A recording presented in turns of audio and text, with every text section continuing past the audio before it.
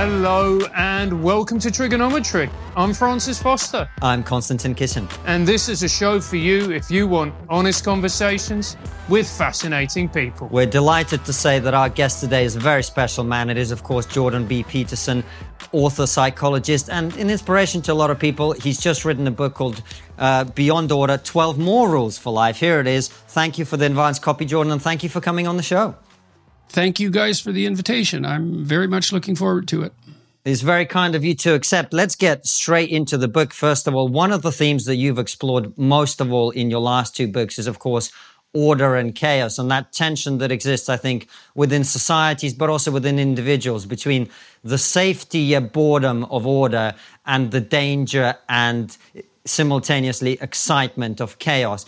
What is a healthy balance, and how does one get there at an individual level, but also at the level of society? What does that look like?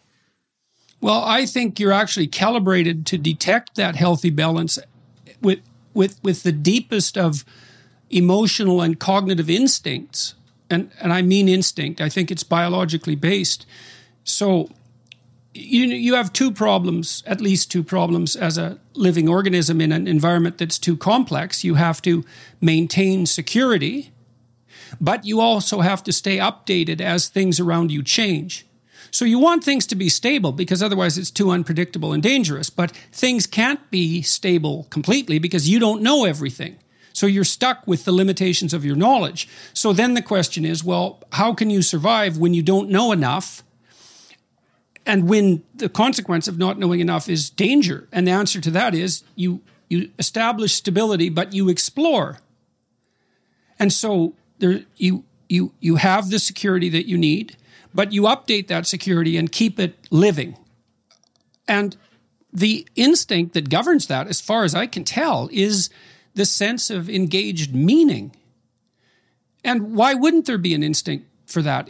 It's so crucial to your survival. It's as crucial as anything else. You obviously have to eat and you have to drink. You have to regulate your temperature. There's these fundamental biological necessities, but you have to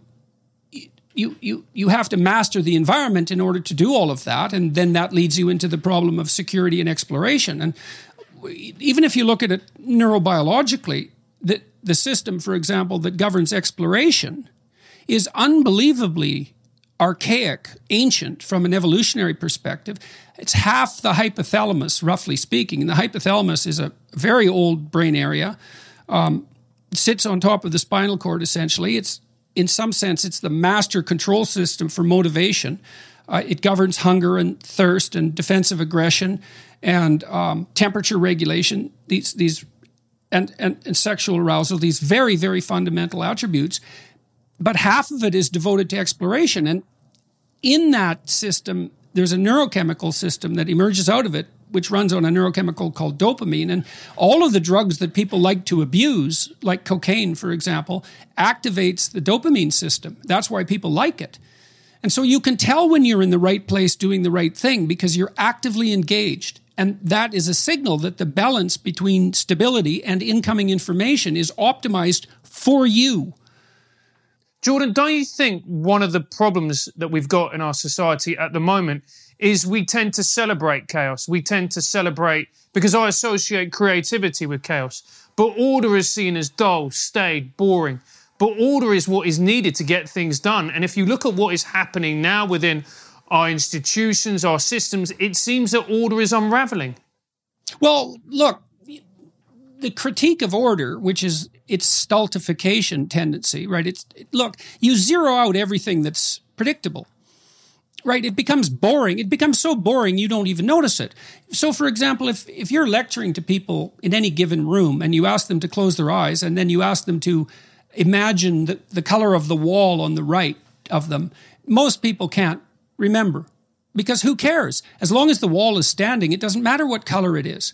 And right now, you and I, the three of us are talking, and we're attending to the words. We're not attending to anything around us. You're not attending to the fact that the floor beneath you is stable. But it's stable because you can rely on the engineers, and the engineers are encapsulated within a legal system that has certain building standards. And the reason that floor is stable is because you live in this unbelievably developed country where you can take such things for granted. And you can't help but be bored by that. In fact, if you weren't, you'd be attending to everything at once. And, well, that would be absolutely overwhelming. And again, in our society too, it's very, very hard not to take things for granted, right? And I've tried to train myself to do that, partly by reading a vast amount, I would say, about what happens in societies when they become too chaotic. You know, we don't expect to see a riot when we go outside.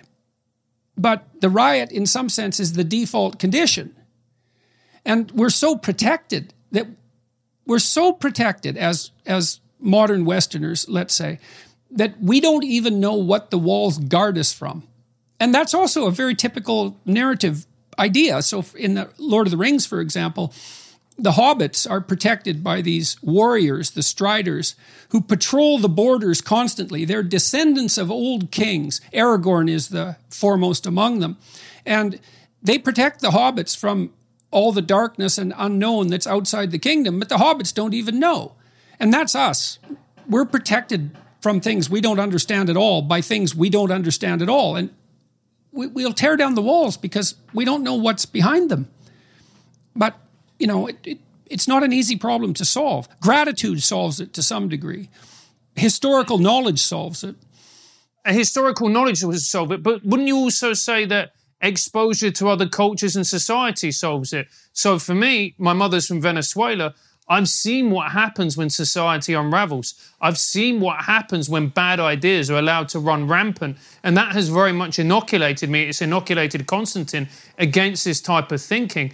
But wouldn't you agree that in a way we're privileged to use that word? Because most people in the UK or the US or Canada, they haven't been exposed to what happens when society unravels. Well, that's very fortunate, obviously, but it does have the effect that we've been discussing, which is that people take things for granted. And they celebrate chaos. Well, I want freedom. It's like, no, you don't. You want a tiny bit of freedom meted out in very calibrated doses on one dimension now and then. And you want everything else to be as stable as possible. And some people can tolerate more chaos than others. You know, if you're extremely open in your personality, that's the creativity dimension, and you're highly intelligent, and you're conscientious, and you're emotionally stable, so you don't suffer from negative emotion in too excess amount, you can handle more chaos than someone who doesn't have those attributes. But still, most of the time, well, look, what do you want when you sleep? Silence and predictability.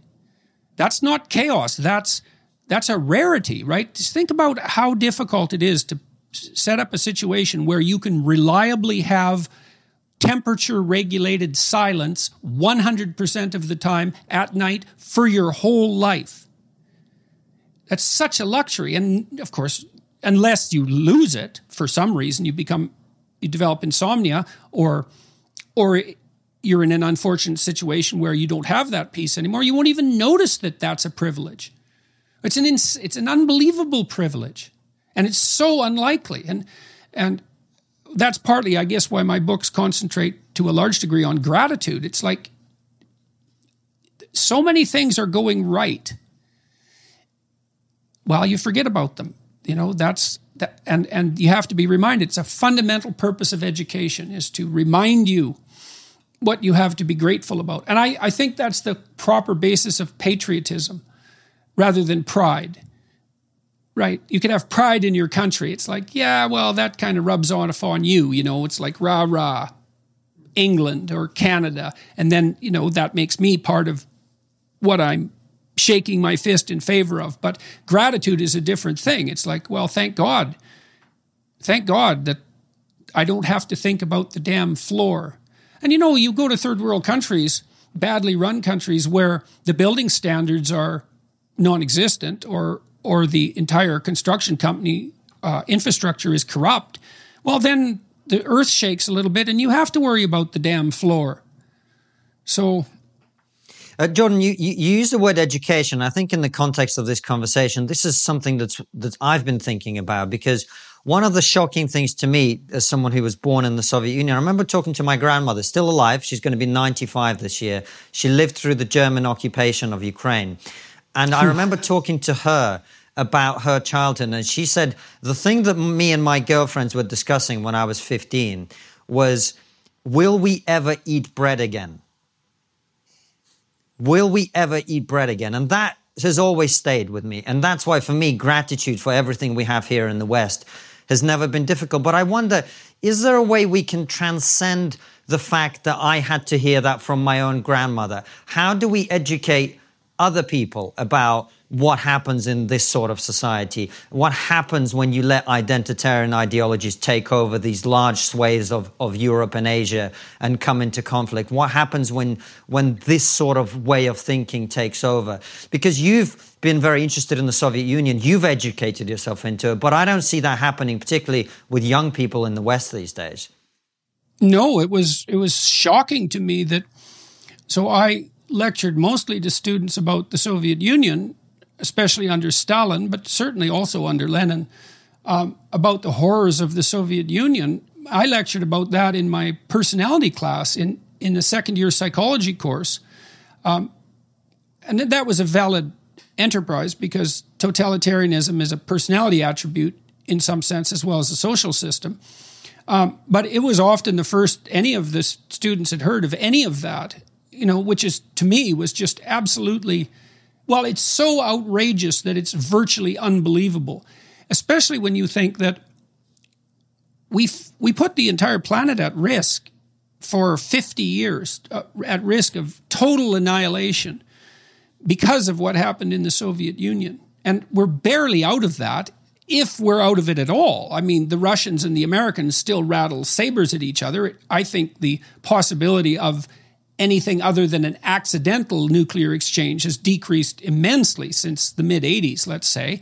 But how is it that we could be so blind that we would forget to notify our young people that we fought, like the Second World War really didn't end until 1989.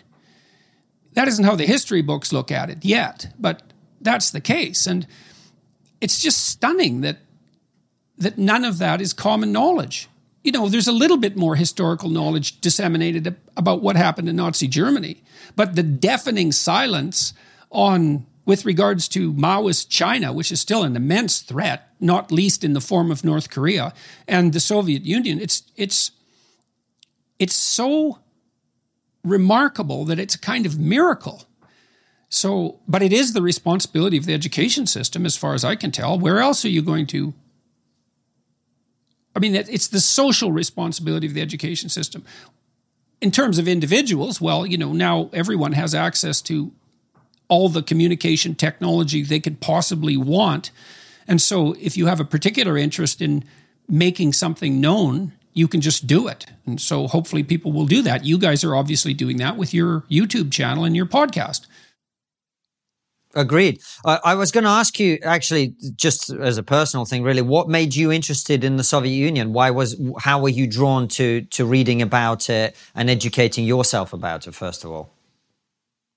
It's really hard to tell. I think, well, curiosity, just general curiosity is one driver. So I'm curious about virtually everything. And I also have a proclivity towards depression. And I think that maybe that makes negative things hit me harder in general. Well, Russian history will help you very well with that, or literature, thing, right? Or anything else. Yeah. So I think that it's possible that I was sort of wired to take these things more seriously because they hit me harder. Like I noticed in graduate school, for example, that I was obsessed with the shortness of life. That was an idea that was in my head constantly, that it was not appropriate to waste time because time was fleeting and short. And I thought that pretty much every morning I woke up for years when I was writing my first book. And that was definitely a motivating force to write that book, which I really did on spec over about a 15-year period. But I had all sorts of friends in graduate school, and they were very smart people and admirable people as far as I was concerned, hardworking and curious and good research scientists. McGill had an excellent clinical program, and I had an absolute riot. It was such fun going to graduate school there. But my friends weren't consumed by darkness the same way I was, even though they were clinically interested. For I was obsessed with it, and specifically with the issue of individual motivation for atrocity. I was interested in the sociological elements of Nazi Germany and the Soviet Union and Mao's China, interested in the political elements. And my first degree was actually in political science, but I soon found that I was much more oriented towards Dostoevsky, let's say, than Tolstoy.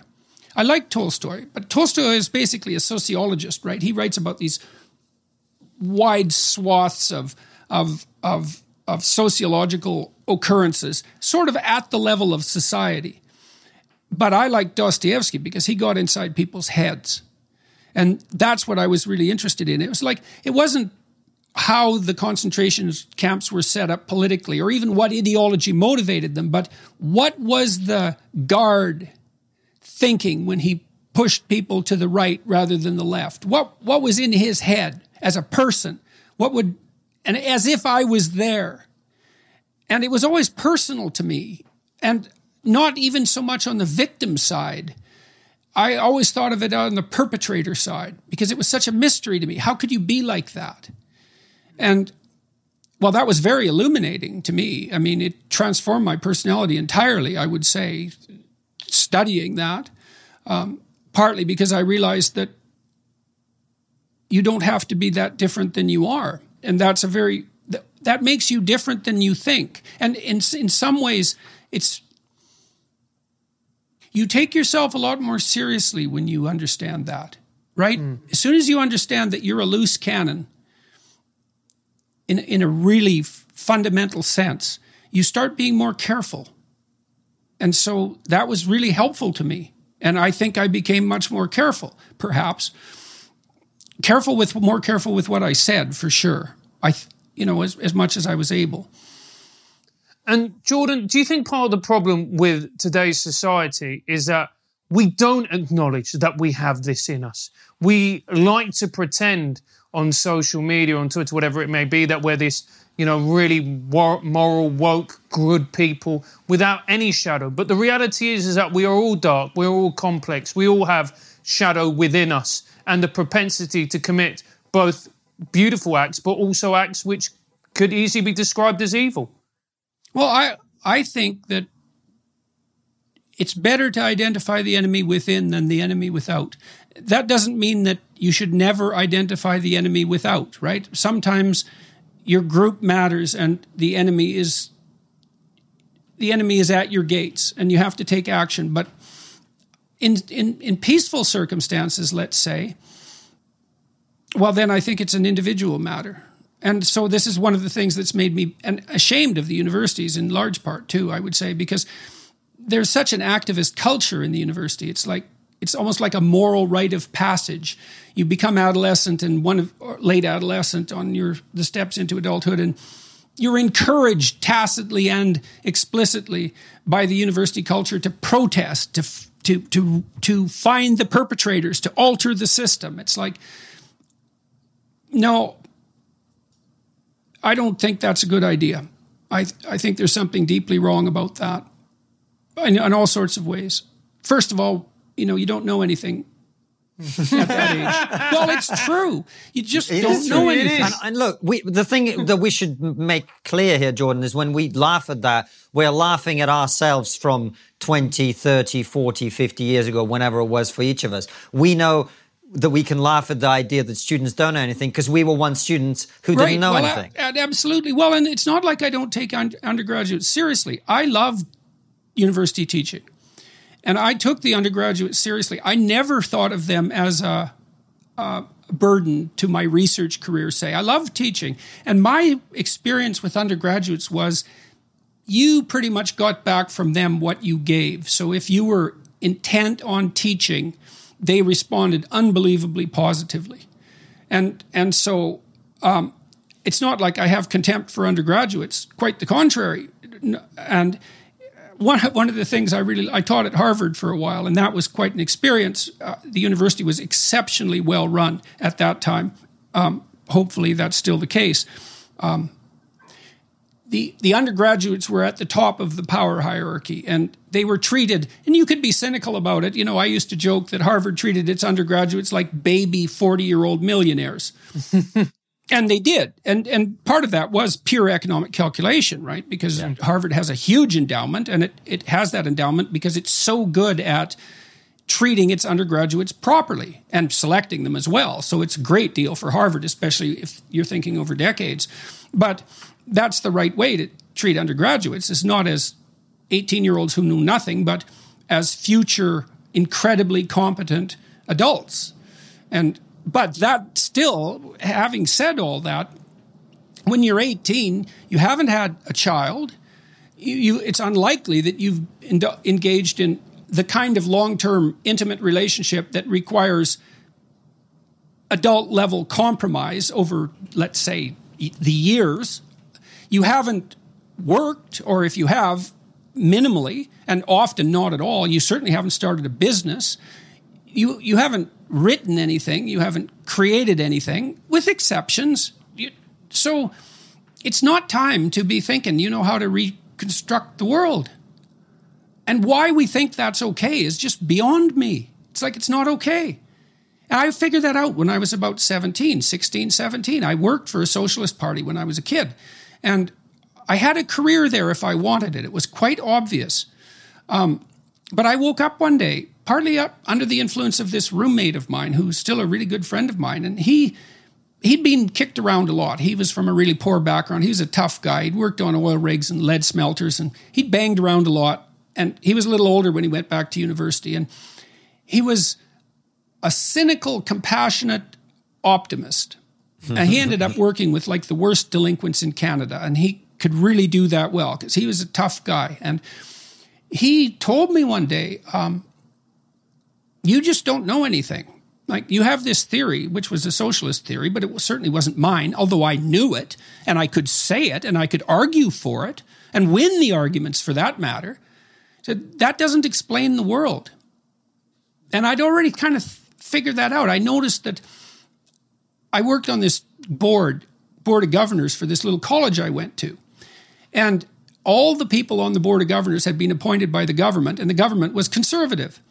And so they were all small businessmen who'd done well on the frontier of Canada, essentially, because it was in this town called Grand Prairie, which was pretty new.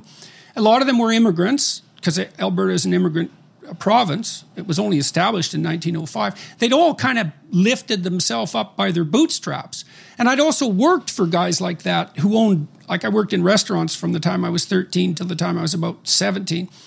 And I admired those guys, even though I didn't agree with their politics, but I admired them, and that bugged me. It was like, Jesus, I don't agree with them intellectually, but I admire them. And then I'd go to the socialist meetings, and I knew some like committed working class hero socialist types. They were the real deal. But a lot of them were activists, and they just drove me crazy. I couldn't stand them. They were whiny and resentful, and they weren't admirable at all, even though hypothetically we shared political view. And so that really put a knot in my tail. And that was another realization that, I realized that I was like 16, mouthy, smart. I could formulate an argument. I could speak, but I didn't know anything. And thank God for that. So I figured I'd try to see if I could learn something before I dared to do anything political. But doesn't that speak to another quality, which is humility, which is something that frequently in a lot of our young people, that are lacking as well. That ability to look in on oneself and realize that they don't know the answers. The fact that you may have this confidence, you may be bright, you may have the ability to articulate, you may be able to win arguments. You're describing me, mate. Yeah, exactly. Well, it's not that easy to figure out that just because you win an argument, if you win an argument, you think, well, I'm right because I won the argument. I can tell you that's not going to go very far in your marriage. So one of the things I learned in my marriage quite quickly was that sometimes, and it was the same on my wife's part, sometimes your best bet is to help your partner make the best argument they can to defeat you. Because just because you can win the argument doesn't mean you're right. It really doesn't mean that. It might be that your partner has got a handle on something. They can't articulate it very well, but their intuitions, their ability to detect patterns is spot on. And you can crush them verbally, let's say, or using other techniques at your disposal, whatever they might be. And you think, well, I proved my point. Yeah, fair enough, perhaps, but if your wife isn't on board, well, good luck for you. And just because you proved your point doesn't mean the world is going to accept that conclusion. And that's also something I think that we do a bad job of teaching young people. Because we teach them that if you win the argument, you're right. It's sort of the hallmark of being intelligent. And fair enough, it's better than losing the argument, but it's not as good as learning something. That's for sure. Jordan, we were circling around the idea of socialism and communism a little bit. I wanted to ask you, given what you as a psychologist know about human beings, do you think that there's something fundamentally incompatible in that worldview with humanity? Or do you think, quote unquote, it hasn't been tried properly? Oh, well, it hasn't been tried properly means that the world hasn't been fortunate enough to have me run it. That's the constant claim. Well, it hasn't been tried properly. What that means is, well, I understand this system deeply, and if I was in charge or people like me, then it would work. It's like, no, it wouldn't. That's what would happen is you'd be wiped out by the next batch that were even worse than you. That's what would happen. So it's such an arrogant claim that it hasn't been tried properly. But having said that, it's not. I understand the motivation for, the desire for an egalitarian distribution of valuable resources, and we should walk through that. So, systems have a tendency. Marx commented on this, but it's much deeper than Marx's realization. Systems have a tendency to radically distribute resources unequally. And that's really destabilizing. Yep. So, and there's a couple of reasons for that. One reason is, as you get more, you're offered more. So I'm in a position now where I am offered an indefinite array of opportunities. And I don't need them. I'm not ungrateful for it, but once you're saturated with opportunities and your time is completely taken up, more opportunities can't be utilized. And if you have money, well, it's way easier to make more money. I mean, you can lose it too, but it's way easier to make more money once you've got started. And so once you are educated, you have some capital, you have a connection network, and then let's say in addition to that, you're well known, you can just multiply that endlessly. But then on the other end of things, if you have nothing, well, you can't even afford to get started. Yeah. So if you start a business, the most difficult customer to get is the first one. Once you have 10, getting 100 is not that hard. But getting from 0 to 1 is virtually impossible. And so 0 is a really tough, it's a hole that's really hard to climb out of. And it's not good for society to have a lot of people at 0. So there's this propensity for people to fall off the end and to degenerate down to 0, and another propensity for resources to aggregate in the hands of very, very small number of people. And it doesn't matter what dimension you measure that on. So if you look up among basketball players, you look at successful, number of points scored. There's a few people way out on the extreme. If you look at number of records sold, records produced, songs written, popular songs written, it's like 5 composers account for 95% of the classical repertoire. But it's only 5% of the music they wrote that's played. And so you see that happening in 2 ways there. And the problem with that is that it produces this radical inequality in society.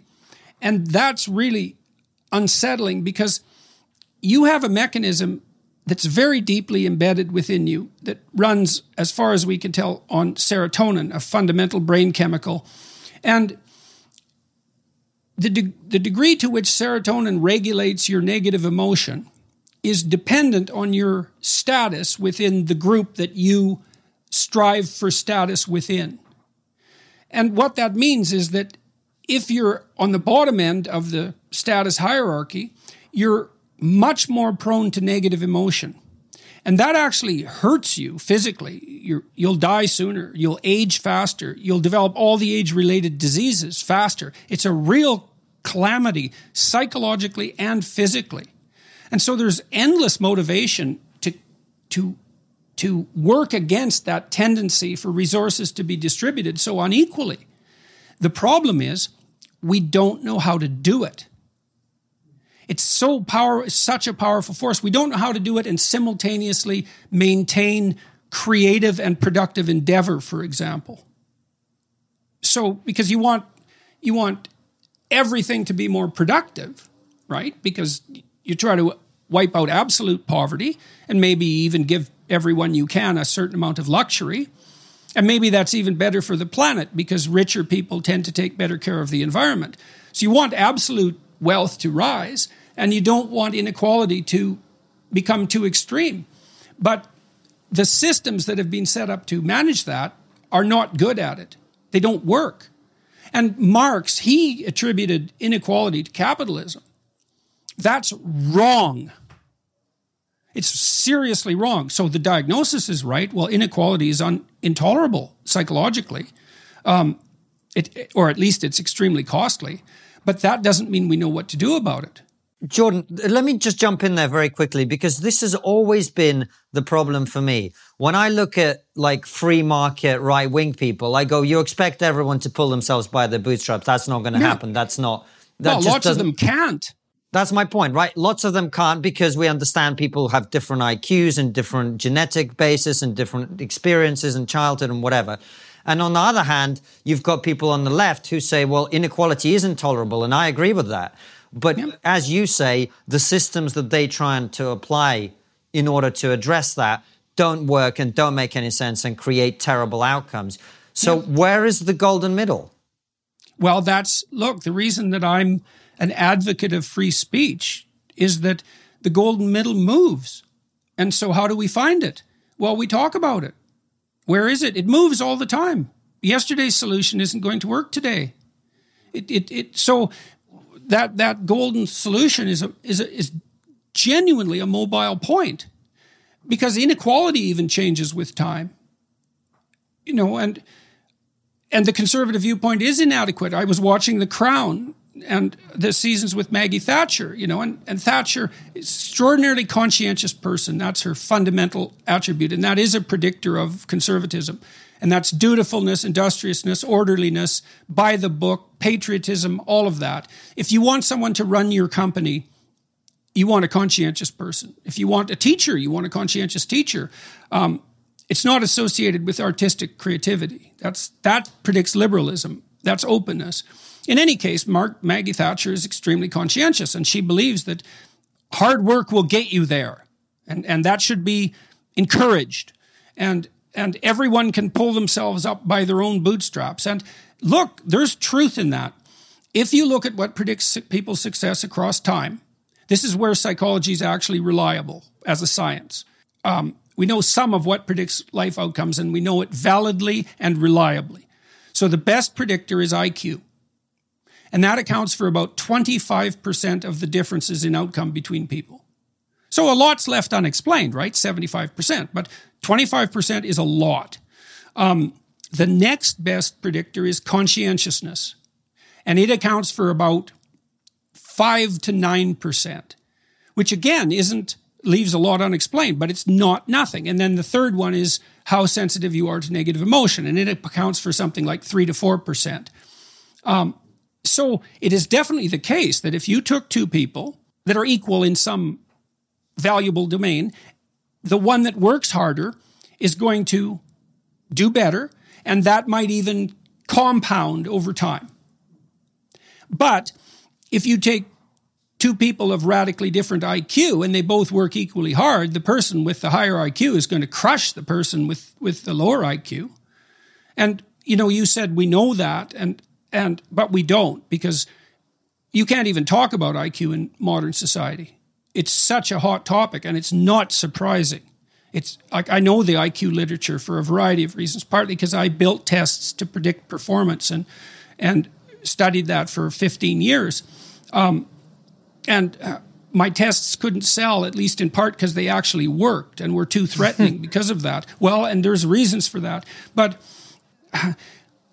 if you have an IQ of under 82, you can't be inducted into the American Armed Forces. And the reason for that is the Armed Forces have done IQ testing for a very long time, and they're hungry for people always. So they're not going to throw away anybody that they can use. They found that they couldn't teach anybody with an IQ of under 82 anything that made them valuable. They were a net drain. And that's 10% of the population. So there's about as many people with an IQ of 82 or lower as there are of people who are capable of doing well in an institute of higher education. So, and among that population, those who work harder are going to do better. But in a cognitively complex environment, they're at a marked disadvantage. And the conservatives can't deal with that. They don't know what to do about that. And fair enough, it's like, it's a very hard problem. And the liberals, they say, the liberals take the opposite tack, which is even more annoying in my estimation. It's like, well, you can train anyone to do anything. And that's so wrong that it's hard to even know where to begin. I'd love it if it was the case. I'll give you an example of this. So the Americans, in their war on poverty, ran a program called Head Start. And Head Start was a program that everyone wanted to succeed, conservatives and liberals alike. And so the idea was get disadvantaged kids early and enrich their education, say between the ages of 3 and 5, preschool. So the Americans poured immense monetary resources into this project, and it has been studied in terms of outcomes for decades. And its goal was to increase cognitive performance. That was its goal. And it did, but the differences went away. So the hope was if you got the kids early and taught them, they'd develop an advantage, and then that advantage would compound across time. And it would ameliorate the worst effects of poverty. And who wouldn't want that, right? Like, I don't care who you are, everyone wants that. The kids did leap ahead academically, but all the other kids caught up by grade 3 or 4. And then after that, there was no differences at all between the Head Start kids and the non-Head Start kids, except the Head Start kids were less likely to get pregnant and drop out of school, and they were more likely to graduate. But that looks like it was a socialization effect. Probably some of those kids were shielded against the worst of their family environment by being in daycare, but there was zero effect on cognitive ability. Very unfortunate, right? Because that was a large-scale social experiment. Everyone had the highest hopes for it. No effect on cognitive ability. Hey, Konstantin, do you love trigonometry? Of course. Incredible interviews, hilarious live streams, hard-hitting satire, plus my handsome jawline. Whatever takes away from your hairline. But if you do love trigonometry and you want to support us, there's only one place to do that, and that's on Locals. Yes, Locals is a brilliant platform that has been incredibly supportive to our show and other problematic creators. The great thing about Locals is that it's a community for people who love trigonometry. That's right. It's a place for you to hang out with like-minded people, share thoughts, memes, and discuss the show. You can enjoy it for free, but it also gives you the option of supporting us for as little as $7 a month. And if you want to give more, you can. We have incredible rewards for our higher tier supporters as well. We've got everything from mugs, monthly group calls, and 1-on-2 chats with me and KK. Get in. Join our community by hitting the link in the description and the pinned comment below. See you there, guys. What you're talking about, Jordan, is actually the great taboo in education. I was a teacher for many, many years, and the head deputy head would go to me in the primary school. Why is it that, this cohort aren't doing as well as last year's cohort? And it was seen as taboo to just go, well, last year's cohort was smarter. Yeah. No one can tolerate IQ. Look, it's the only thing psychologists have ever discovered, really, except for maybe the big five. It's like, these are facts. IQ is unbelievable. It's easy to measure. To measure IQ, all you have to do is take any set of questions that require abstraction to answer. And so you can take 20 questions. You can do that, better or worse, but with 20 random questions, you're going to get a decent estimate. So take 20 questions, ask 100 people the answers, sum up the answers, rank order the people. That'll be correlated with IQ at something like 0.8, 0.9, really high, really high. That's all you have to do. And then that'll be predicted with their life, or that'll predict their life outcomes, like economic success, for example. That'll account for about 25% of the difference across people. It's unbelievably powerful. And it's unidimensional as well. You hear all these appalling claims that there are multiple kinds of intelligences and multiple kinds of learning styles and skills. And look, people differ in their abilities, and they're not all reducible to IQ. But in the realm of intellectual endeavor, it's one factor. It's one thing. One thing. It's not decomposable. Not really. And that's harsh, man. It's harsh. Let me ask this question, Jordan, because I feel like it's begging to be asked. And you've teased that you've put us in a position where I have to ask you this question, given the way that you've been talking about this. And that question is, it comes obviously, what is our fear of this conversation? I feel it, I sense it as we talk about this. There is some kind of Pandora's box at the end of this conversation. It violates our moral sensibility. We deeply believe that human beings are of equal value. It's a predicate of, I think it's probably a predicate of human biology in some sense, but maybe not. But in any case, because you could make a case that we're aristocratic by nature too, but forget about that. Certainly, it's the fundamental axiom of the West. Everyone's equal before the law. We're all of equal value in that transcendent sense. Okay, well, what does that mean practically? Well, what we hope it means is that we're sort of roughly equal in ability, or trainability at least. And we're not. And that doesn't sit well with us. We don't even know what to do with it. We're very uneasy with it. And then it's no wonder. Now, ignoring it isn't going to help. And also, what also isn't going to help is, in Boston, for example, recently they shut down a lot of the gifted programs because the ethnic makeup of the classes was unacceptable. It wasn't randomly selected, let's say, or it wasn't representative of the broader community. And it's no wonder that bothers people. Who wouldn't that bother? But what are we going to do? In that situation, you shut down the gifted classes. Well, who are those gifted classes for? Are they for the gifted kids, or are they for society at large? There isn't anything more valuable than human intelligence. And if we don't utilize it, well, then we let it go to waste. Well, how can that be in anyone's interest? It's a resource that we should maximally exploit, even for our own narrow self-interest. But we can't. And so gifted programs,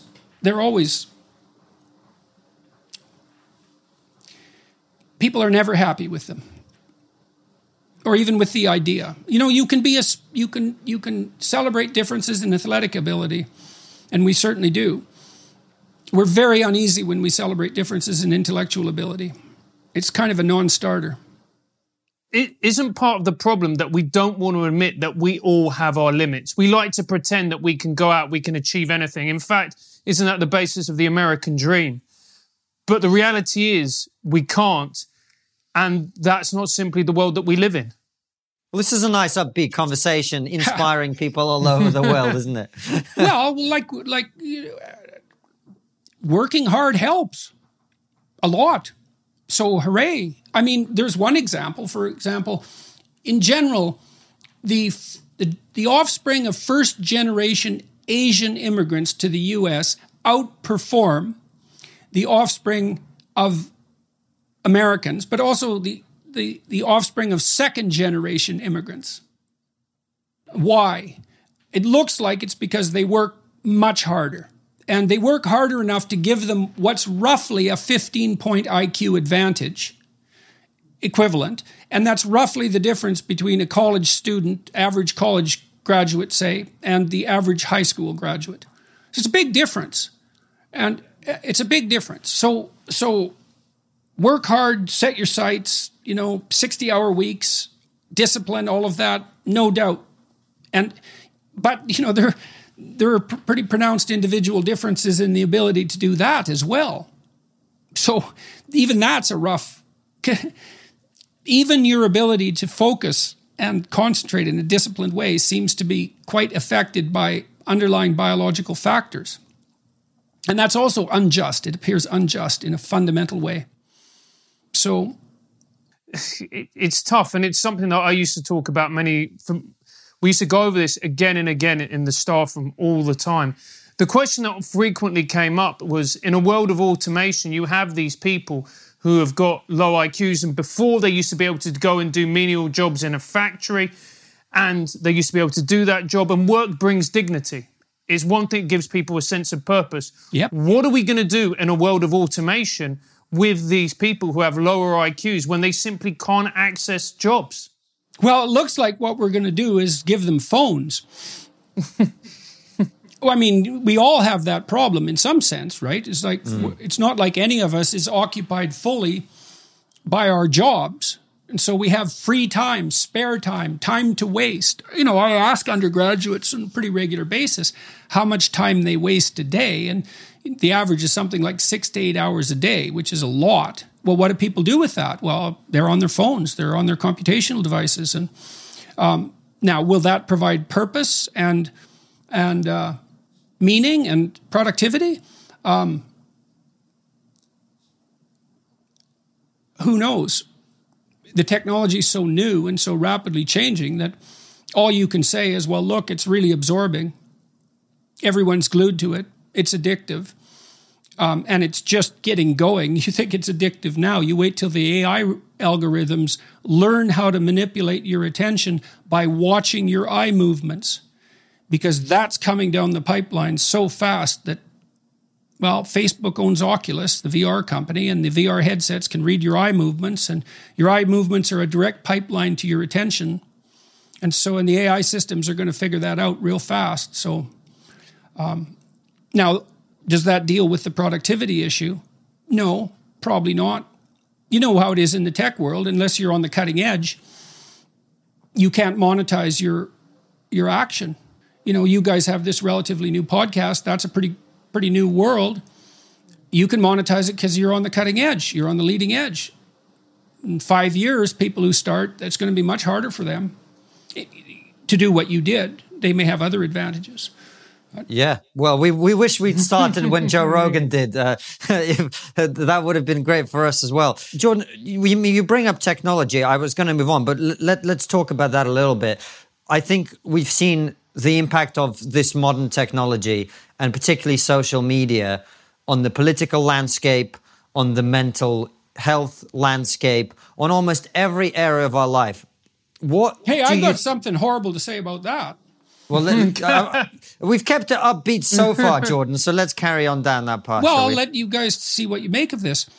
About 3 years ago, I was interviewed by The Economist, and we were talking about aggression. And I said that men are, on average, more aggressive than women, or they're more physically aggressive. So among children, for example, boys are more likely to kick, hit, bite, and steal.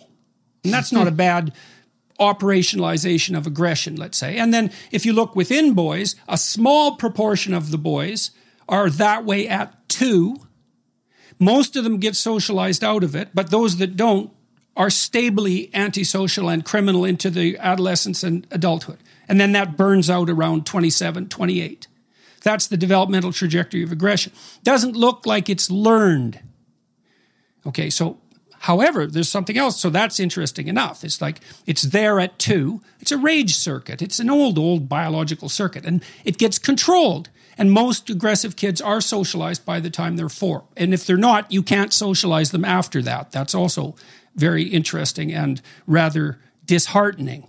But Women, girls, however, they are more aggressive than males if you measure aggression differently. They use reputation destruction. So, well, we've seen what happens with social media. Physical aggression doesn't translate to social media. But reputation destruction, that translates to social media unbelievably well. So maybe it's time to have a little chat about toxic femininity. Well, there we go. Jordan, I've got a little piece of paper here with some of the questions we were going to ask you. And the next one on my list is, why do people hate you? I think you've answered that. Why? So actually, why do you think? Why do you think? I mean, well, look, I was going to ask you this. But what would you point to? Well, let me ask you this, because I think this is an important part of it. Helen Lewis, who's interviewed you and who wrote a review of your book. She hates me. Yeah, she hates you. I've met Helen Lewis, and she's interviewed me, and of all the things you might say about her, you wouldn't say that she was stupid, and you wouldn't say that she was poorly educated, right? So I might say that.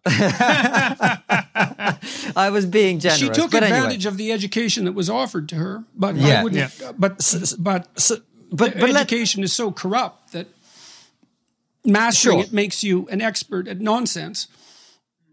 Touche, I'll accept that. But let's just go with the she's intelligent point. So she should be able to understand your arguments, and I'm sure she does.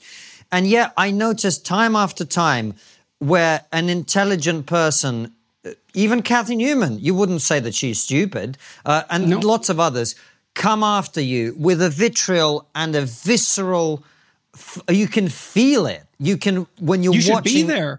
Yeah, right. Well, when I went to the GQ interview, look, I've got to say, when I went to the Kathy Newman interview, Kathy Newman was very professional. We met in the green room beforehand. She was perfectly polite, in a professional sort of way, you know, but that's fair enough. Professional politeness beats the hell out of, random rudeness. So I'll take it. When I walked into the GQ interview, and I was already pretty worn out at that point. There was a photo shoot first and then the interview. And that place was hostile right from the moment I walked in. And so I'm kind of on edge in that interview because I could feel that. And it was like the stage was set long before I walked into that. And so there wasn't even professional politeness. It was, people can freeze up a room. Some people are really good at that. I think maybe it has to do with smell.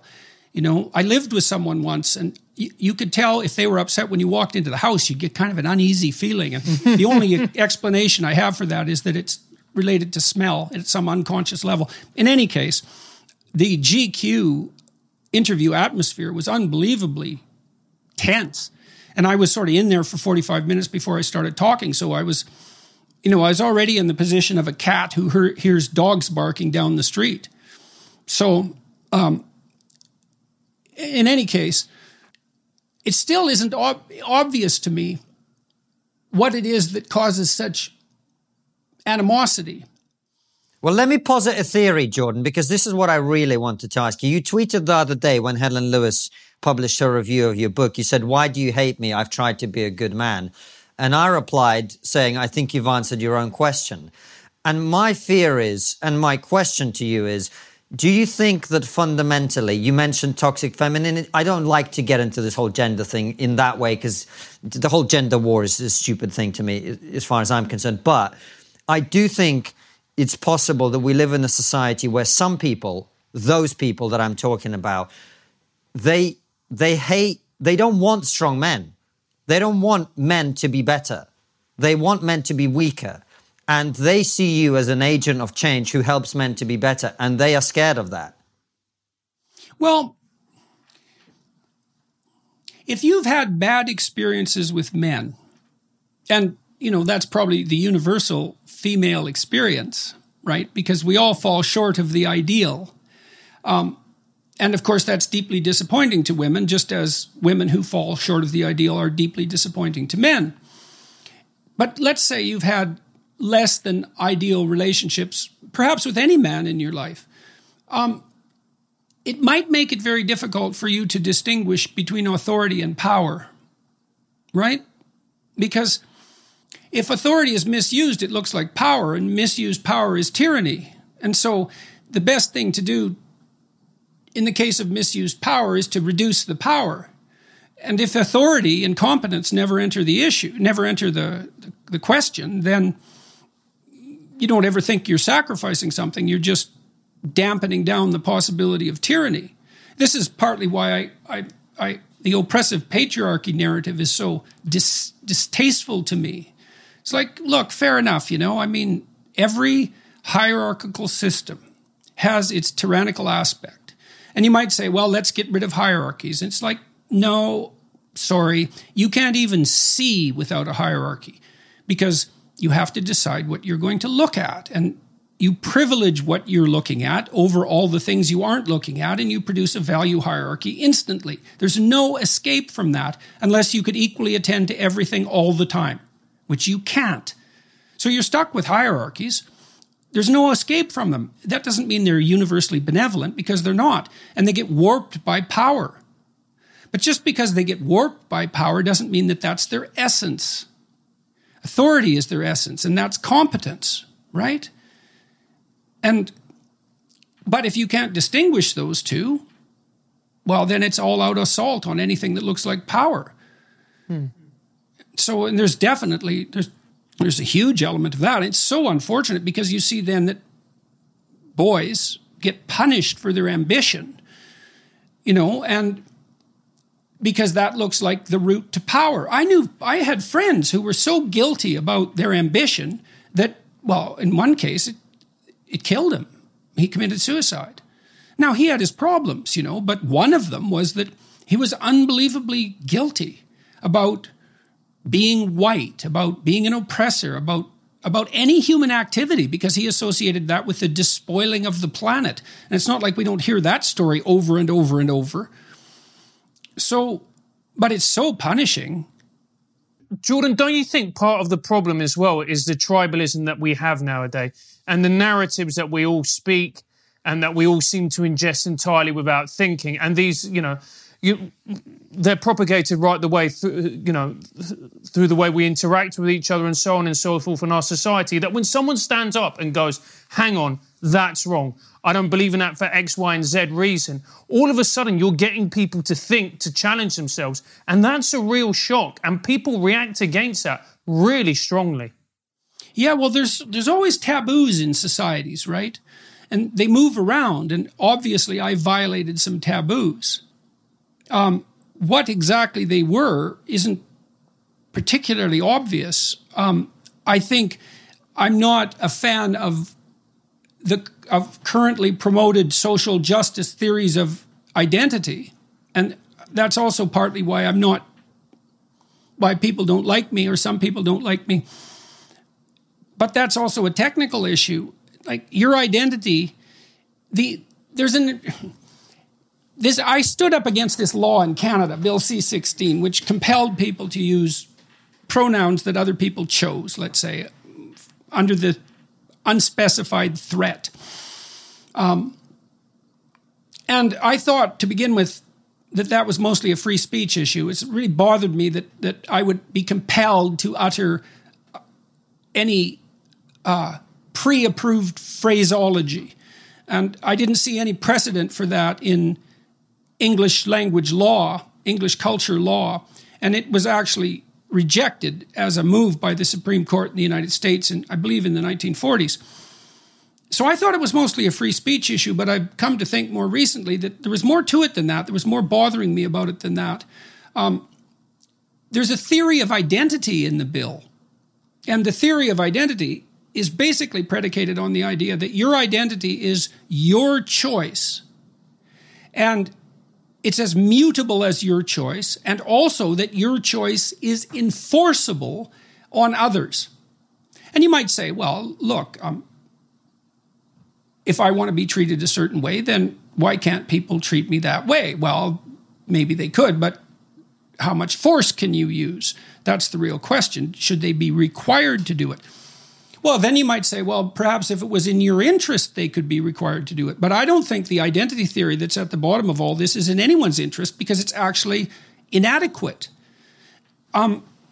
Identity identity is something practical.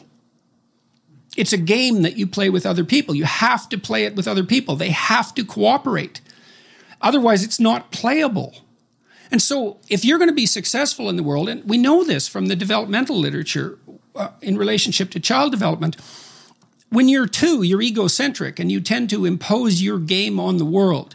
And that means you can't play with others. And 2-year-olds are notoriously non-social. They don't engage in mutual play. If you put two-year-olds side by side, they'll play, but they won't play with each other. Now, what Piaget, the developmental psychologist, great developmental psychologist, noticed was that around 3 or 4, children will start to negotiate the game. So a 2-year-old will just be playing with a truck back and forth. And maybe the other 2-year-old is playing with a doll, and they're side by side. But at 3, they have the doll or the truck, and then they decide whether they're going to play with the doll or the truck, and then they lay down the ground rules for the game, and then they both abide by them.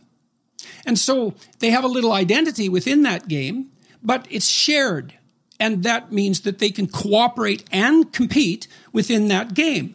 Well, that's the beginnings of identity. And so your identity is a mode of being and perceiving that opens the door for you in the social world.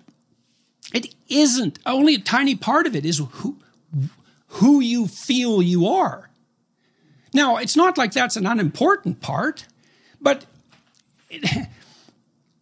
if you feel you're an unplayable game, that doesn't help other people play with you.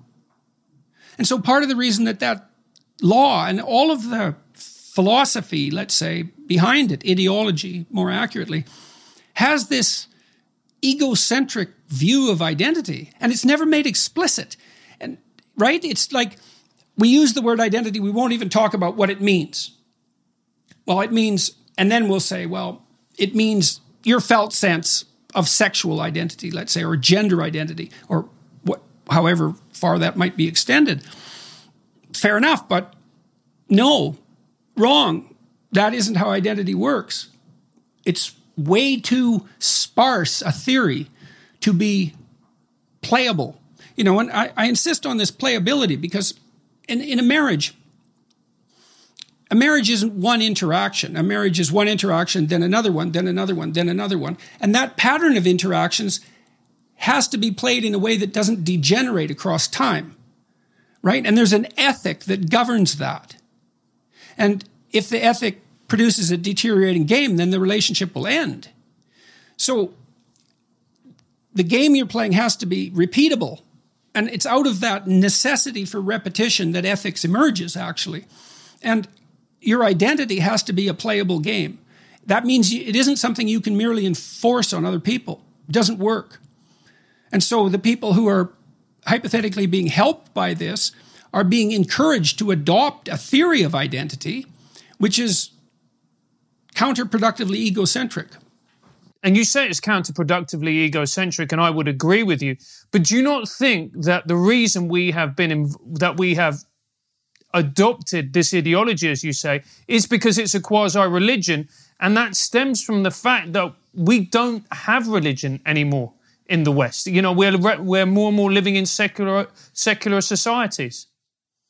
Well, there's a chapter in my new book, Beyond Order, called Abandon Ideology, and ideology and idol are kind of the same thing, IDOL. Be careful what you worship. I think ideologies are crippled religions. So, and I make a case for that in Beyond Order and in my first book, Maps of Meaning. A religious framework, a complete religious framework offers you a balanced view of the world. And you might say, well, how do you know if it's balanced? It's like, fair enough, you know, and how do you know that your viewpoint isn't just another ideology? These are good questions. I can give you an example of 2 ideologies that put together make a complete worldview, let's say.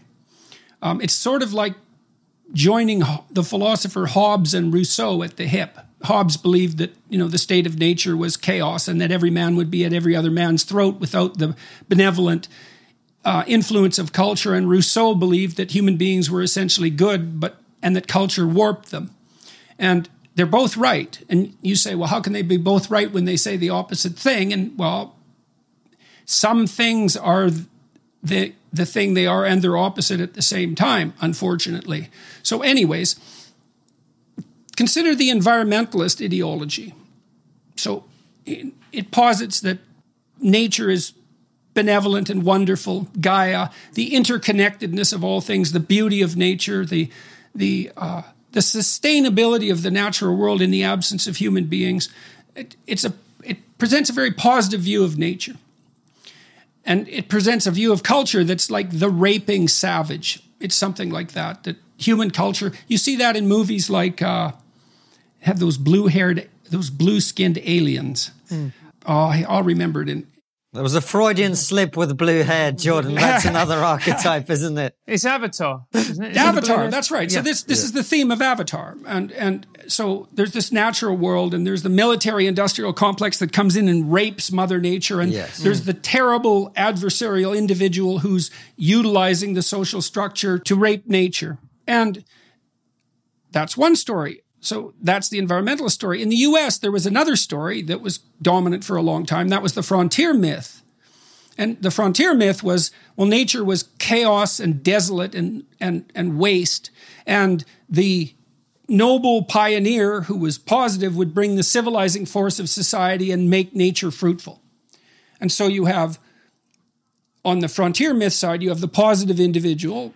And on the environmentalist side, you have the negative individual. And on the frontier myth side, you have positive culture, and the environmentalist side, you have negative culture, and on the frontier side, you have negative nature, and on the environmentalist side, you have positive nature. If you put those things together, that's the world of human experience. And ideologies, stories for that matter, use those characters, but unless they use all of them, there's a bias. And the problem with the bias is that something important isn't being taken into account. So, for example, if you view the West as a patriarchal tyranny, it's like, fair enough, man. Like, how you could advance evidence for that forever. But, well, the lights are on and it's warm, you know? So, yeah, the terrible tyrant, but how about a little gratitude for the benevolent king?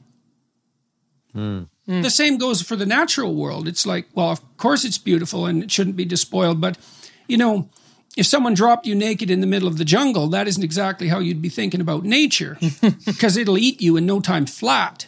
And so it's doing everything it can to destroy you at every second, despite the fact that you're also dependent on it for everything.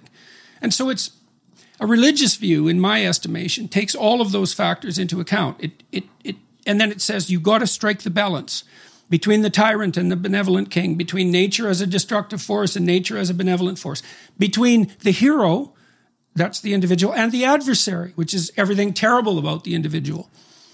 I was going to say, when it comes, and I've thought about this a lot, and I was wondering what your take on this is. To me, when you look at a lot of religions, it's about the fact that man is powerless before God. And the realization that you are weak, fragile, mortal, and that you need to worship God, and salvation lies in God. But the identity ideology focuses you to focus in on yourself, what is unique and different about you, which ultimately breeds a sense of narcissism and therefore a sense of dissatisfaction and hopelessness as well. Have you become religious again, mate? Yeah, I know. Catholic school. He sounds like he's preaching right there. Well, I would say that there is that element to religious belief, but there's also an element in it, generally speaking, that's ennobling, because there is the constant insistence in Christianity, for example, that you do have you are a creature of God, you are assigned a divine worth, you have an immortal soul, and you could be far more than you are. And so there's an ennobling there as well. So I think the religious viewpoint is salutary in the way that you described, because it does attempt to remind you that there's something outside of you. I do think that the identity theory that's characteristic of the woke movement, let's say, is narcissistic to its core, technically speaking. It seems very egocentric. And I had this sense when I was surrounded by protesters at the University of Toronto, for example. Some of them were trans people who were protesting me. And, my sense was, you think that I'm your enemy, but I see something wrong with this that's going to hurt you. It's not good for anyone else, but it's also not going to help you because it isn't right. It isn't oriented properly. It isn't going to produce the results that you want. And so, but it's taken me a long time to put my finger on exactly what it was that was bothering me. There might be more too, but it's certainly the identity theory is unbelievably sparse. And Jordan, do you think the trans issue, which you talk about, which was sort of the start of this journey that you've been on to some extent. And, I remember Francis and I, when we started Trigonometry 2.5 years ago, we were saying, should we look into this? Should we talk about this? And we were like, well, this is an issue that affects, at that time, very few people. It's a local issue for them. It doesn't really have any impact. And yet over the last 2.5 and a bit years, as we've educated ourselves on some of the implications of this stuff, having had transgender and transsexual guests on the show and talked about all of this, it seems to me like with this trans thing where demands are now being made of us to accept things that are so patently not true, that is where a lot of people are now starting to become aware of this as a breaking point. Because in and of itself, it's not necessarily, as I say, an issue that affects a lot of people. But just that demand, and you've talked about it in the context of the Soviet Union, where people were required to publicly declare things they knew were not true as a method of demoralizing them more than anything. It seems to me that we've almost got to that point. Is that how you feel about it? Well, I think, another part of the reason that the bill that I objected to bothered me was because I saw it as part and parcel of a complete ideology. And so it was sort of at the vanguard of that ideology. And I felt that once this had been established, that increasingly unreasonable demands would manifest themselves. And I think that's continuing to happen. What would I say about that? Well, I went over the identity issue. That's kind of where my thinking has progressed to with regards to that issue. It's not solving the problem and at all, as far as I can tell. And and I don't think that it's been helpful to further confuse young people about who they are. So for anyone you might have straightened out, and I don't see any evidence for that yet, I think there's likely 100 people that have been left more confused. Do you want to promote your business to an intelligent audience who don't need to know your pronouns to buy your product? Here at Trigonometry, we have over 250,000 subscribers across the different platforms, and we frequently get over 3 million views a month. That's a lot of new customers for your business. We speak with some of the biggest guests from the worlds of politics, economics, journalism, arts, and entertainment. All of them have spent at least 1 month in the gulag, so you don't have to. And we'll match your product to the perfect guest for you. American sponsors will be matched with American guests, and so on. That way, your advert has the best possible chance of getting to the right people. Or as we call them, the wrong people. Advertise with us and we'll get your business cancelled or your money back. Contact us by email at marketing@triggerpod.co.uk and we'll make your nightmares come true. Well, this is the worry for me because I believe fundamentally in the pursuit of truth. And I believe that's important. And I believe that people who pretend to believe in things in public that they know are not true are harming society. I fundamentally believe that. But on the other hand, I also want to combine that pursuit of truth with a compassion and respect and tolerance for people who feel that they are, quote unquote, in the wrong body and whatever. And I've been trying to square that circle in my head for years. I'm trying to understand how one does that. And I don't know that I have the answer quite yet. Do you? No, I wouldn't say so. I just found a limit point for me. The limit point was I'm not going to say words that ideologues want me to say. I don't care what the reason is. And I suppose part of the reason why it's justifiable to hate me, I suppose, is because that looks like it's uncompassionate. What's the harm? And I was asked that a lot. Well, what's the harm in going along? These poor people are having great difficulty. Well, I'd have to believe that movement in this ideological direction was likely to help them, before I would consider compassion appropriate grounds to go along with it. I don't believe that. I think the whole notion is so ill-conceived. I looked at all the background documents that were associated with the law, and all that did was further my conviction that there was something deeply wrong about what was happening. And even it wasn't going to help the people that it purported to help. I couldn't see any evidence for that. It's really hard to help people. It's really easy to make things worse. And there was certainly nothing built into the law to assess whether this change was actually going to be beneficial. It was just the assumption, well, we know how to reconstruct things so the world will be better. It's like, no, you don't.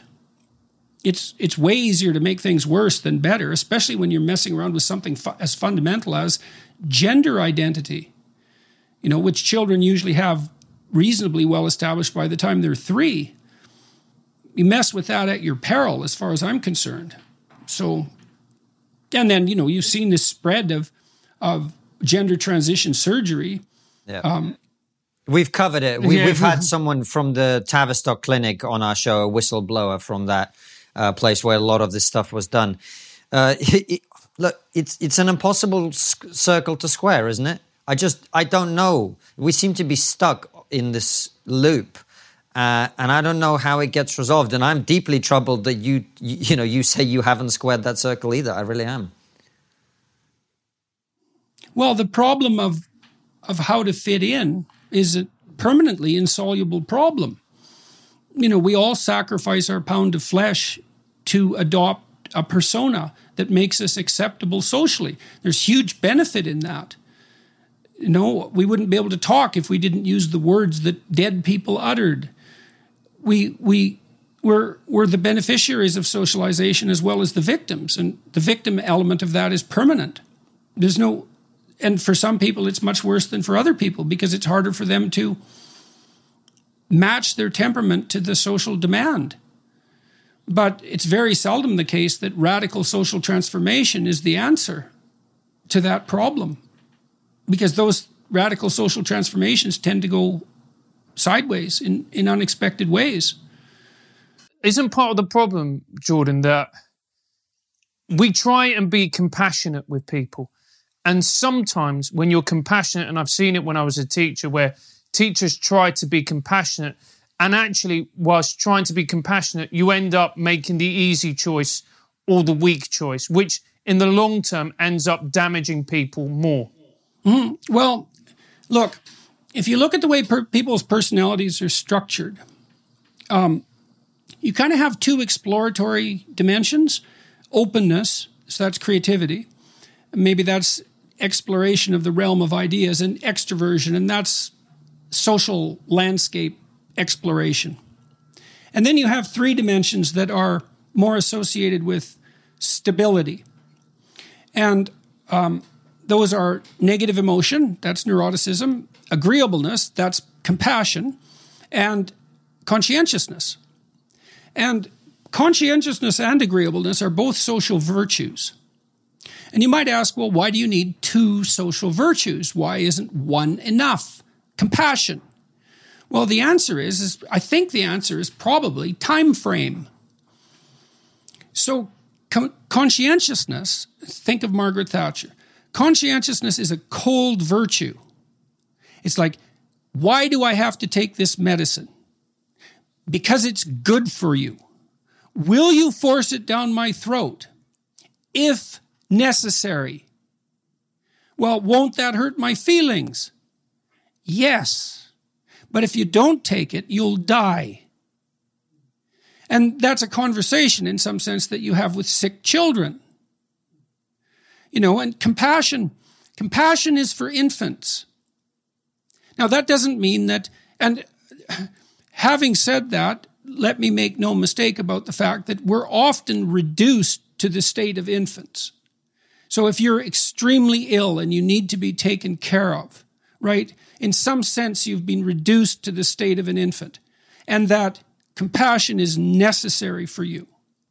But conscientiousness, it says, well, this is hard, but if you do it, it'll be better next week or next month, or, you can make these sacrifices now and society will benefit as a consequence. You can forego this gratification, which is very frustrating, but the long-term consequences will be better.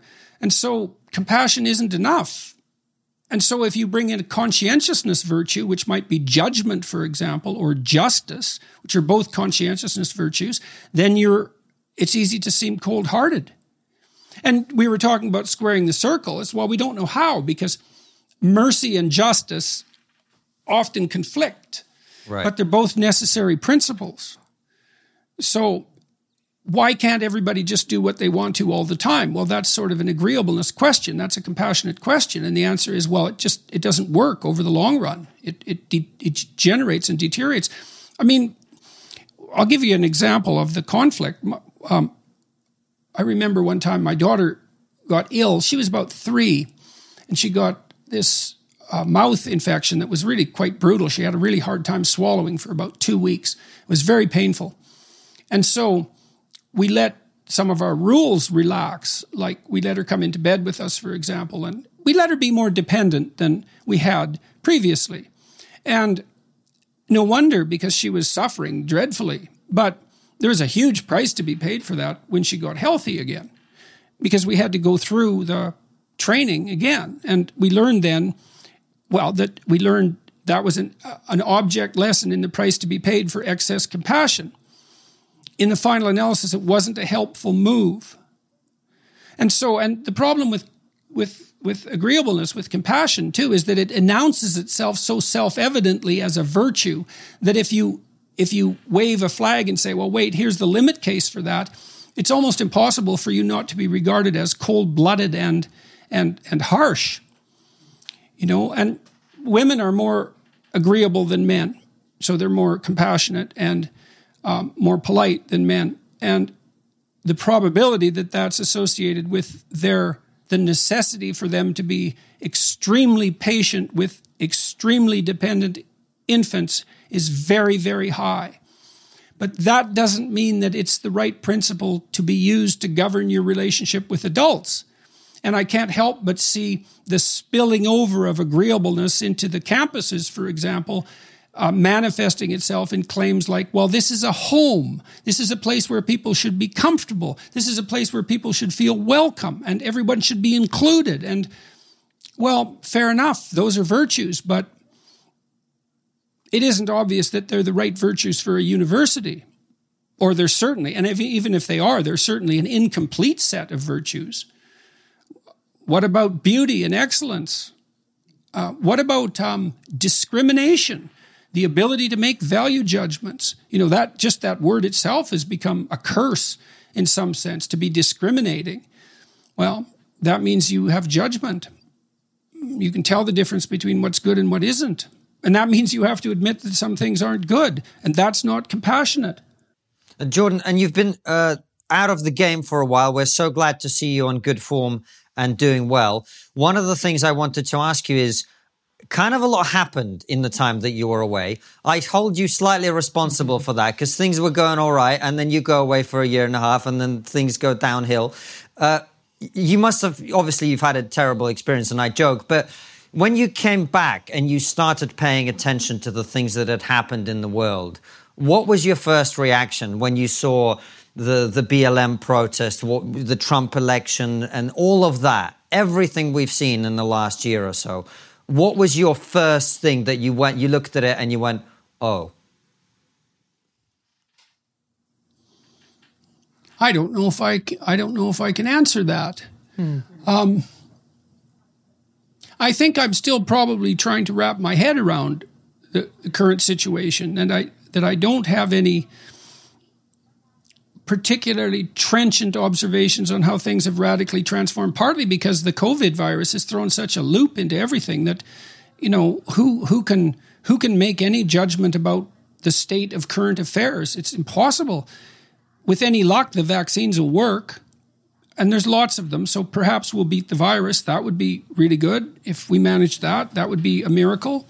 And then the world will limp back to something approximating normal, and we'll see what that new normal is. I guess at the moment, my judgment is sort of suspended.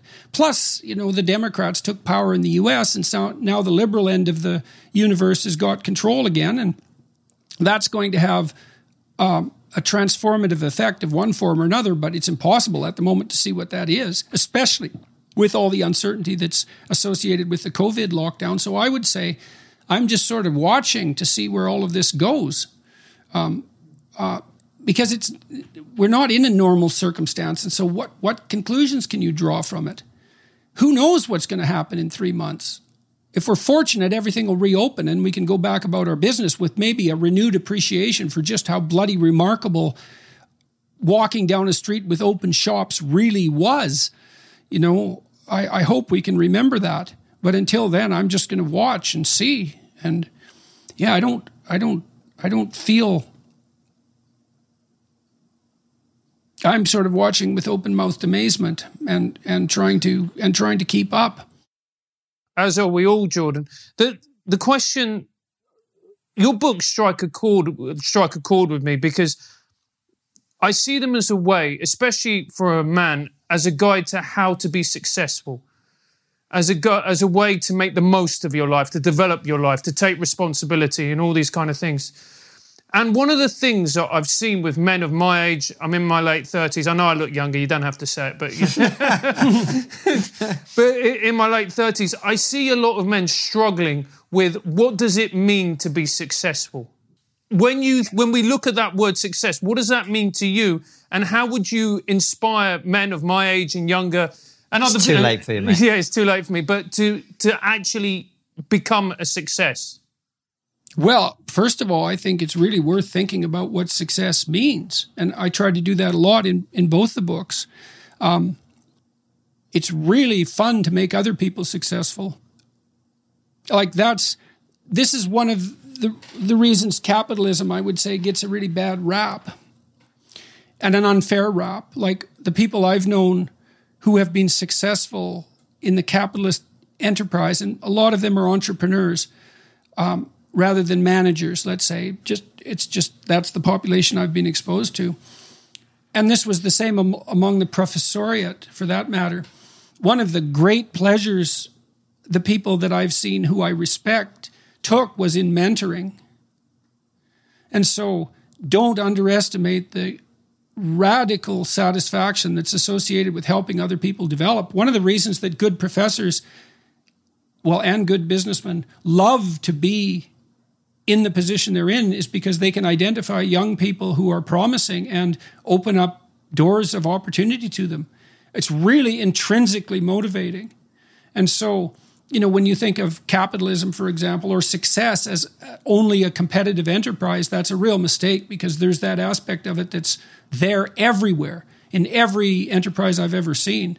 So real success means you're successful in a way that makes other people around you successful. You need both of those. And that's also really good for your conscience, because then you're not working at the expense of anyone else. Quite the contrary, right? You're lifting the tide that lifts all boats. Maybe you're simultaneously elevating your own relative status, but it's not unreasonable to put that in as a constraining requirement. It has to help other people while it helps you. And I would say the way we're wired, now some people are more selfish than others, but I would still say human beings are unbelievably social and reciprocal. That's built into us at an incredibly deep level. And it can go wrong, and we can get cynical and malevolent and bitter and work at counter purposes to it. But to be of service to your fellow man, your family members, your broader community, there are virtually no pleasures that compete with that. So, and so that's partly why it is useful to do a critique of mere materialism. And materialistic satisfactions are pretty fleeting. They're not non-existent, but they don't have the deep and lasting satisfaction of successful mentoring, for example, and the relationships that build out of that. So I don't think there is any success at all without moral success. In fact, I think that success without moral success is actually a form of torture. You know, if you don't, let's say you don't feel you deserve anything because you know that you're not being a good person, and that's your own judgment. And let's assume that you're accurate. You're not, because some people will judge themselves far too harshly. But let's just say, you know, you have reasons to have your conscience bothering you, and you're not successful. Well, at least you don't feel the continual injustice of that. You think, well, I'm a son of a bitch, but I don't have anything. But then let's say you're successful. Well, you know that's all ill-gotten.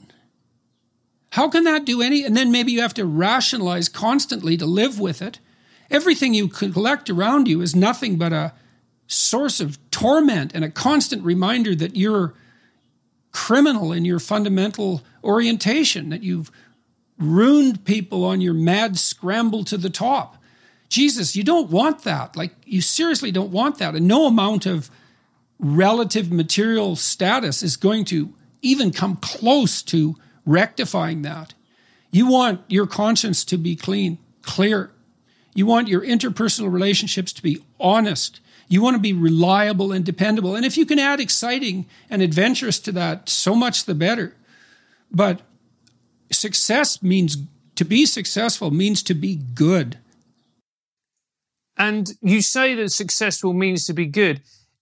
Isn't that a problem where in society, particularly our society, where people judge success, they judge it on the acquirement of property, material goods and possessions. And therefore there's that imbalance where someone can be morally good and a fantastic person, but in a materialistic society seem to be a failure because they haven't acquired a great deal. Well, that definitely is a problem. When you have productive people, that's a problem in how it's a measurement problem in some sense. You know, economic success is generally associated with intelligence and conscientiousness. So there is a rough correlation between ability, let's say, even moral ability, and success. Now, I'm not making too much of that, but I do know, look, if you're going to be a successful businessman, especially across multiple dimensions, multiple enterprises, you bloody well better be honest, because it's going to catch up with you, man.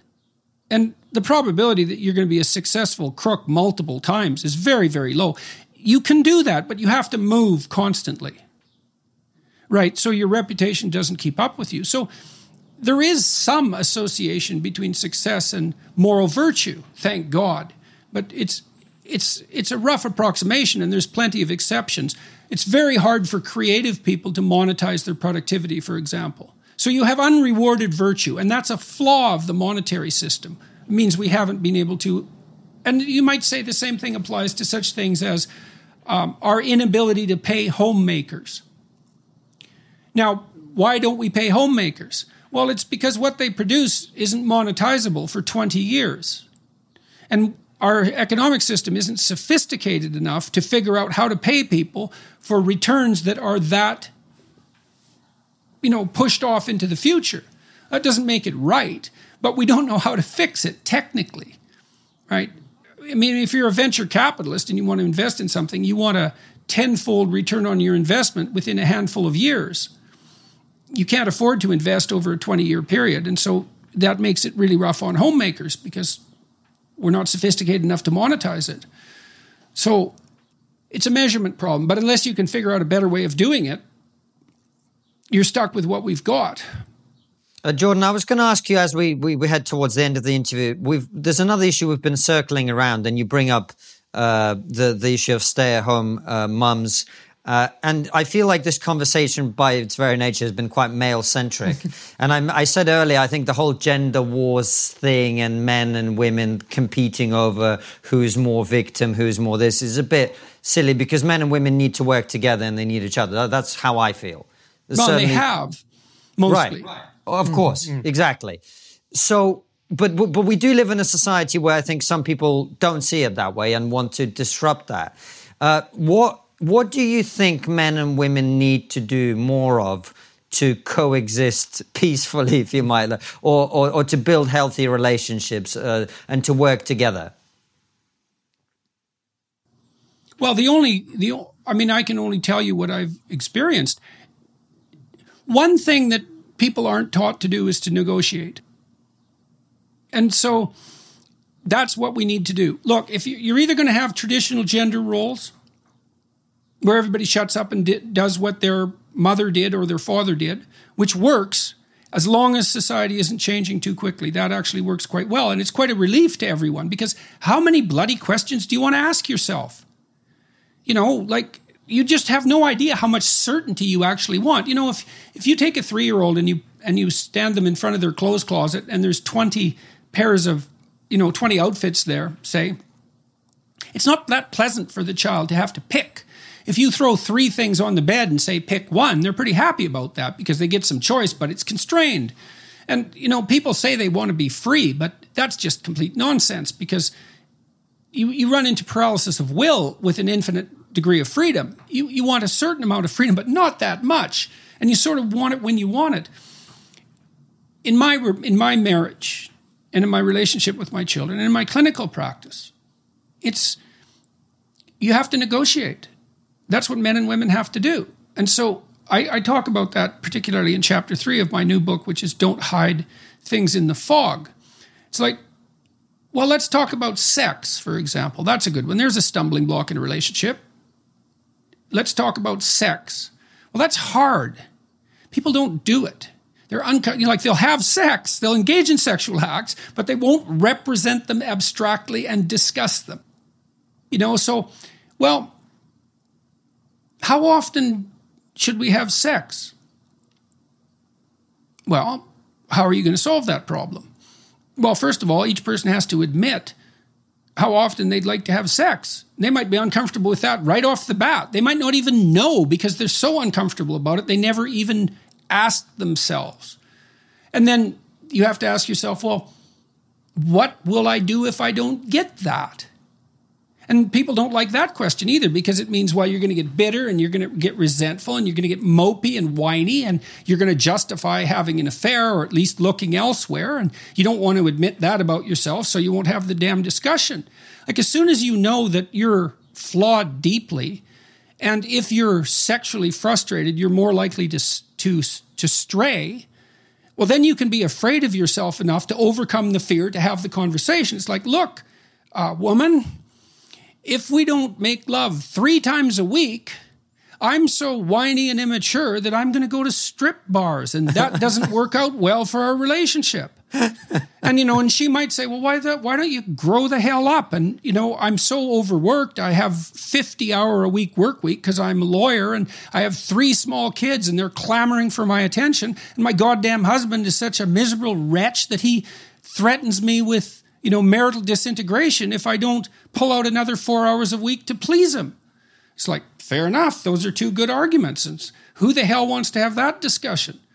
But my sense is it's tyranny, slavery, or negotiation. And I've walked couples through this process many times. And I have some, rules of thumb, which I've got kind of a kick out of the critical response to the book. And it's been sort of universally, this controversial man is very banal. It's like, look, guys, get your insults lined up here. Yeah. Which one is it? Well, or unless I've managed to elevate banality to the level of controversy, which perhaps is the hallmark of a good self-help book. In any case, my observation of couples has been that they have to spend about 90 minutes a week in practical discussions about their joint life, the kids, the household economics, their plans for the future, all of that. And they need to carve out 2 or 3 times a week in a relatively established relationship to have a date. And chapter 11 is that in my book. Oh, no, it's chapter 10. Plan and work diligently to maintain the romance in your relationship. It's like you have wants, she has wants. Negotiate about everything. Who's going to set the table? Who's going to do the dishes? Who is going to clean the leaves out of the gutter? Who does what?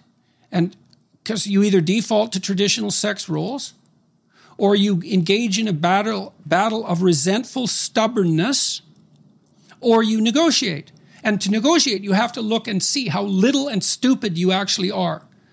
And you notice, oh, you know what? I'm actually annoyed when I have to do the dishes. Who wants to admit that? It's like, well, why? Well, because I'm kind of macho, and that's sort of woman's work, maybe. I mean, who knows what the reason is? Maybe you're just lazy. Maybe your mother used it as a punishment. God only knows. Describing both of us in one. You've described both of us in one sentence. He's lazy, I'm a bit macho. Yeah. Well, there we go. It's hard to negotiate unless you know how little you are. It's like, really, that matters to you? It's like, yeah. And then I've noticed in my clinical practice, these little things aren't little. You know, you have to clean up the dishes 3 times a day for the rest of your life. It's like 5% of your life, cleaning up the dishes. It's 5% of your waking life. How you're greeted at the door. You know, all these tiny things that make up day-to-day domesticity defines the relationships between men and women. That has to be negotiated. And to negotiate, you have to start out little and demanding. And then listen. And, you know, my experience in my marriage has been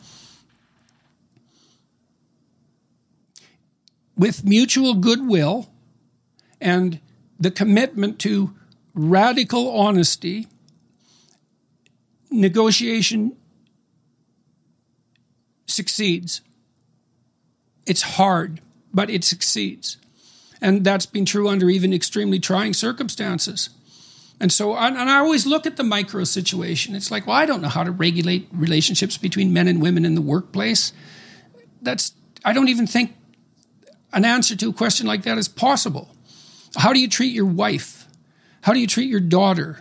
Or perhaps how do you treat your female workers, the females that you work with? You can address these issues at that level, and that's where we have to start, as far as I can tell. And I think that's another reason why the activist types don't like me. It's like, I'm not much for social engineering. Start local, man. That's where the action is. Yeah, and look, we've got a couple just questions wrapping up. Sure. My final question for you is, you've talked about your critics and the social activist types and all the rest of it. What do you think is the most legitimate criticism that people make of you? Talk too much, probably. That might be it.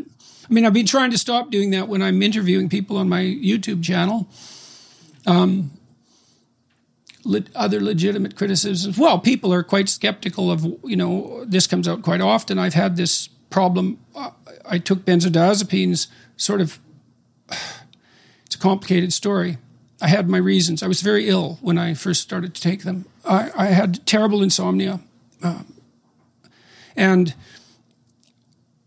I started taking them, and they were prescribed. I just kept taking them. And that ruined my life. It destroyed my life. And I still haven't recovered. I maybe recovered 10%, something like that. It's absolutely dreadful. I write self-help books. It's like, get your act together before you change the world. You know, that's my advice. So, you know, do I have my act together? Well, I certainly appear to have made a mistake. I mean, I've gone over it with a fine-tooth comb. I was genuinely distressed beyond my capacity to tolerate when I went to see the doctor. As far as I could tell, you know, I was basically sleepless for about a 3-week period. You know, maybe I had micro sleeps during that time, but the subjective experience was a 21-day long day. I was freezing cold. I couldn't pile on enough blankets to stay warm. I fainted every time I stood up. I was like completely frozen with terror. It was terrible. I don't know what happened. And I went to the doctor, and he gave me benzodiazepines. And so I took, and sleeping pills. I only used the sleeping pills a couple of times. I used these benzodiazepines, and 2 a day. And that cured the insomnia. And it was a very stressful period of my life, and much stress followed. And I just kept taking them. I was paying attention to other things. I never gave it a second thought, really. Well, that turned out to be a mistake. And then the question is, you make a mistake like that, and you think, what does that signify? You make a mistake. Does that mean that, you know, you're flawed to the core as a character? Maybe. That's certainly possible. It's one possible truth. So how do I, you know, I was terrified when I wrote the second book, because I thought, well, first of all, it might be met by a really harsh reception because I've invalidated my claims to any credibility with what's happened in my life. But that didn't happen. People seem to be forgiving, remarkably, and then I guess I was protected in my own defense. I would say I was protected against that sort of criticism to some degree because I never pretended that I was writing the rules only for other people. I believe that that's evident in my lectures and my writing, is that I'm talking to me too, you know. I'm in the crowd of reprehensible degenerates that need some work. And so, I mean, if they weren't relevant to me, well, how could I even write about them in any realistic sense? So I'm, you know, among the great unwashed who are clearly in need of a little bit of cleaning up and polishing. And so, and that seems to be how the public is responding. You know, I read my comments on YouTube and I take them seriously. And the reviews, the public reviews, I don't take the critical reviews seriously because that ship has sailed. You know, I could write the reviews before I see them. I know what people are going to say because that decision's already been made and some collective decision's already been made. So what I hope people can listen to what I say and read what I read, and they can try it out for themselves. And if it works, great. And if it doesn't, sorry, you know. Jordan, as comedians, we face some of this, the critical reviews. I remember someone told me very early on, he said the story about a critic talking to an artist, and the critic says, "Would you like to hear my opinion about your work?" And the artist says, "Yes, go ahead." And the critic says, "It's worthless." And the artist says, "I know, but tell me anyway."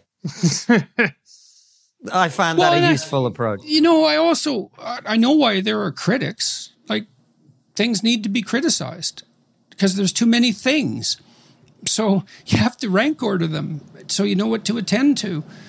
And there's justifiable criticism, I suppose, and unjustifiable criticism.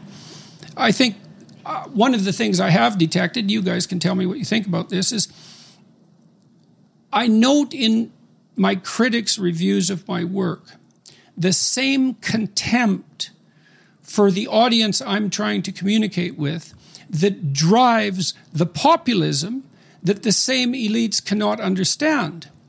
It's like, because there's this snarky undertone constantly. Well, he's delivering pseudo-intellectual banalities to reprehensible, you know, to the reprehensible unsuccessful.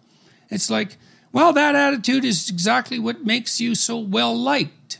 You know, and I don't have that attitude. I'm thrilled to see the people who come to see my shows, and I don't feel like I'm lecturing down. I never do that. You know, I'm always lecturing at the edge of my ability and assuming that my audience will follow along. And this is something, I think this is something that I've always felt that the people who have written about me have missed the story, really. They're not interested in why what I'm doing has this broad impact. And the reason it has a broad impact is because it's helpful to people. And so that says something about what it means to be helpful. And there's something really interesting there, but there's something about that kind of help that's viewed with contempt. And I think it is the contempt that drives this anti-elitism. It's not, and that stumps the left so badly. It's like, well, why do the right-wingers vote for Trump, for example? Well, it's because they don't like you. They don't like you. Why? Because you hold them in contempt.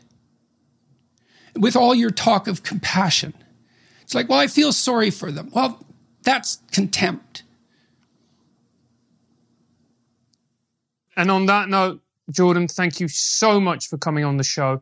We really appreciate it. Well, the last question we always ask is, what's the one thing we're not talking about as a society, but we really should be? Well, you know, we don't have much of a view of what we want to do. And this is a real issue. It's like when I was a kid in the 60s, there was this, I read a lot of science fiction. There's this sort of technological utopia that beckoned. And everyone was caught up in it, post-war period, the better future. Well, we seem to have exhausted that, the power of that in some fundamental way. Where are we headed? And why? In some positive manner. We're really stuck on that. No political party seems to be able to formulate it. And so what kind of world are we trying to create and why? That's what we should be talking about. I couldn't agree with you more, Jordan. Thank you so much for your time, and you've been very generous with it. I obviously advise everybody to get the book Beyond Order. And next time you are in London, which I hope you are, we wish you a continued speedy recovery. But when you are next in London, we'd love to have you here on the set. I'd love that. And continue the conversation. I love London.